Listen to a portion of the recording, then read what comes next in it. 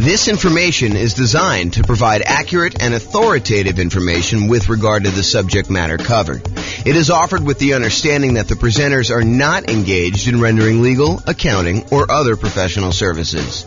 If legal advice or other expert advice is required, the services of a competent professional should be sought.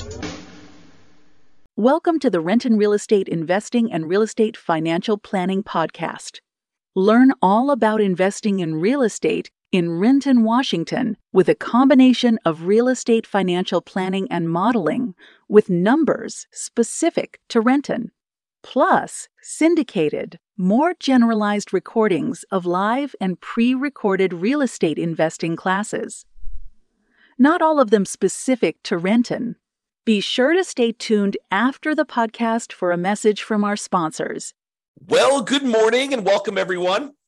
I am your host, James Orr, and today I got a really cool class. So yesterday, we went over the new loan comparison spreadsheet, which allows you to call up your lender, get the current mortgage interest rates for a variety of loan products, and then see the difference in monthly payment, which is really going to be the difference in how much cash flow you have if you're using them to analyze the same property. And then you could use that in order to make a decision about which loan to get and how much better that one is than another loan. And so the next thing that occurs to a lot of folks is, well, how do you actually compare and see what the difference is between one loan product and another loan product? And the most common version of that question that I personally get is, should I put 15% down or should I put 20% down when buying a rental property? And the reason I think this one comes up the most is a lot of folks believe that minimizing the amount of money you have investing in the deal is the optimal strategy, that is going to be the best way for you to approach investing in real estate, and that you should minimize how much you have in a deal every single time you buy a deal. And I'm here to tell you that there may be times, there may be some situations where that is not the best thing for you to do. And I hope to explain that to you here today in this particular class. This class is going to be a really short class about the question, should I put 15% down or should I put 20% down when buying a rental property? And I will also warn you that you cannot just use my numbers.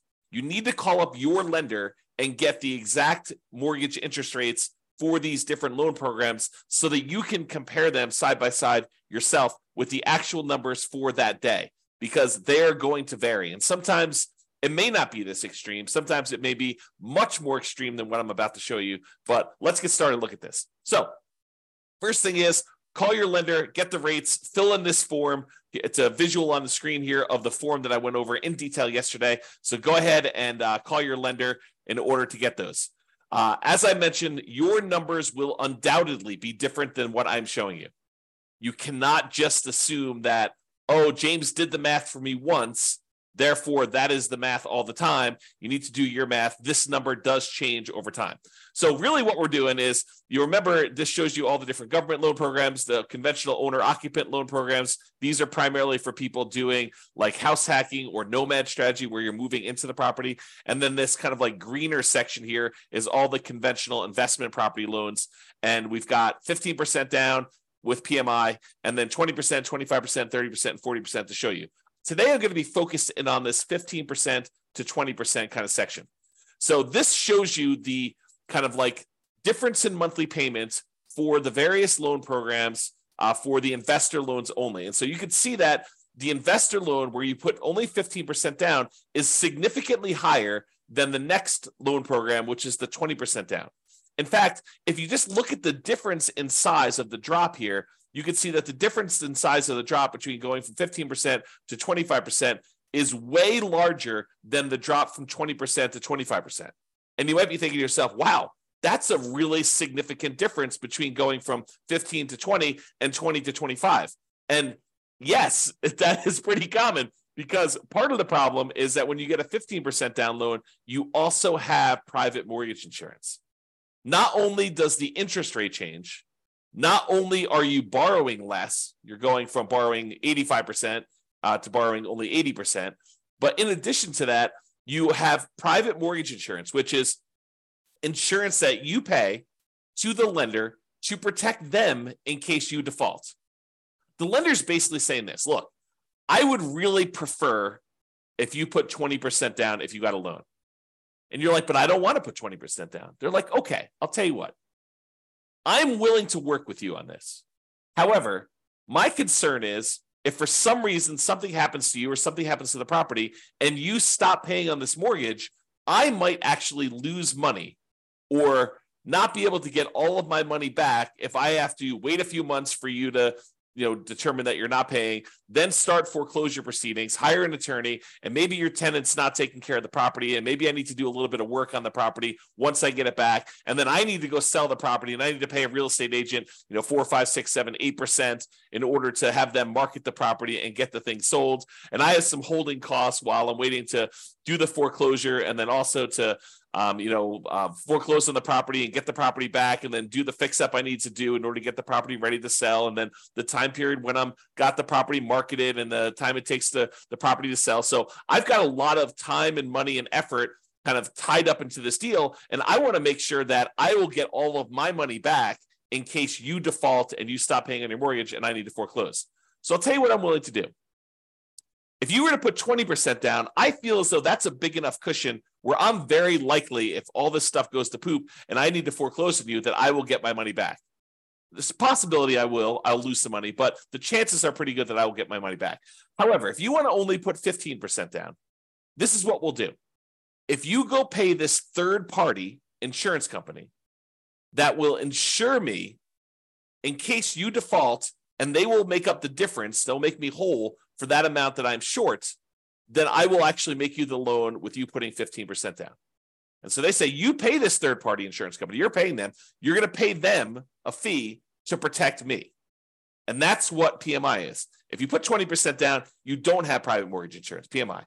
If you put less than 20% down, the lender's like, hey, look, I'm willing to make you this higher risk loan, but I want you to protect me in the process, okay? And so that's one of the things that's going on here.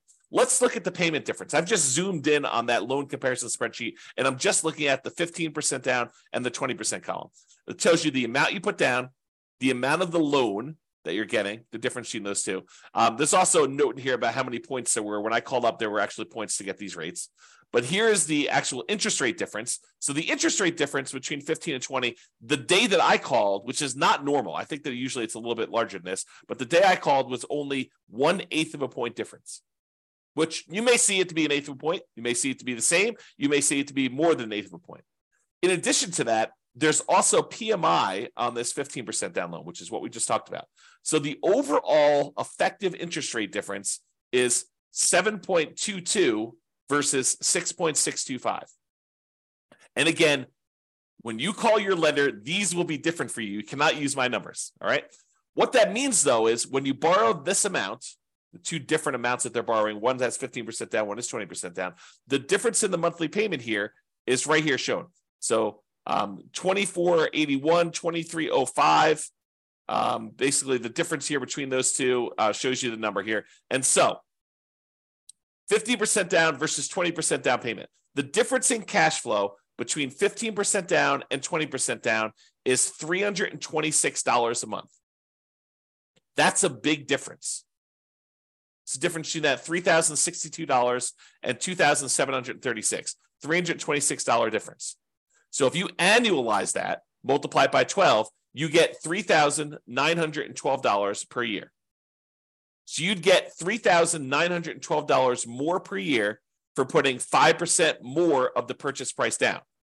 Remember, it's not just that you're borrowing less, but it is that you're borrowing less. It's not just that, but it's also you have a lower interest rate and you no longer have PMI.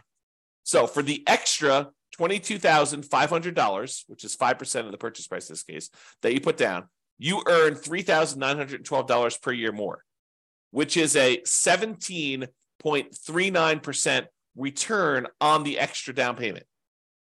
Now, technically, you'd save a little bit more on closing costs because your closing costs on a loan that's smaller is a little bit lower, but we're not taking that into account. It's relatively small.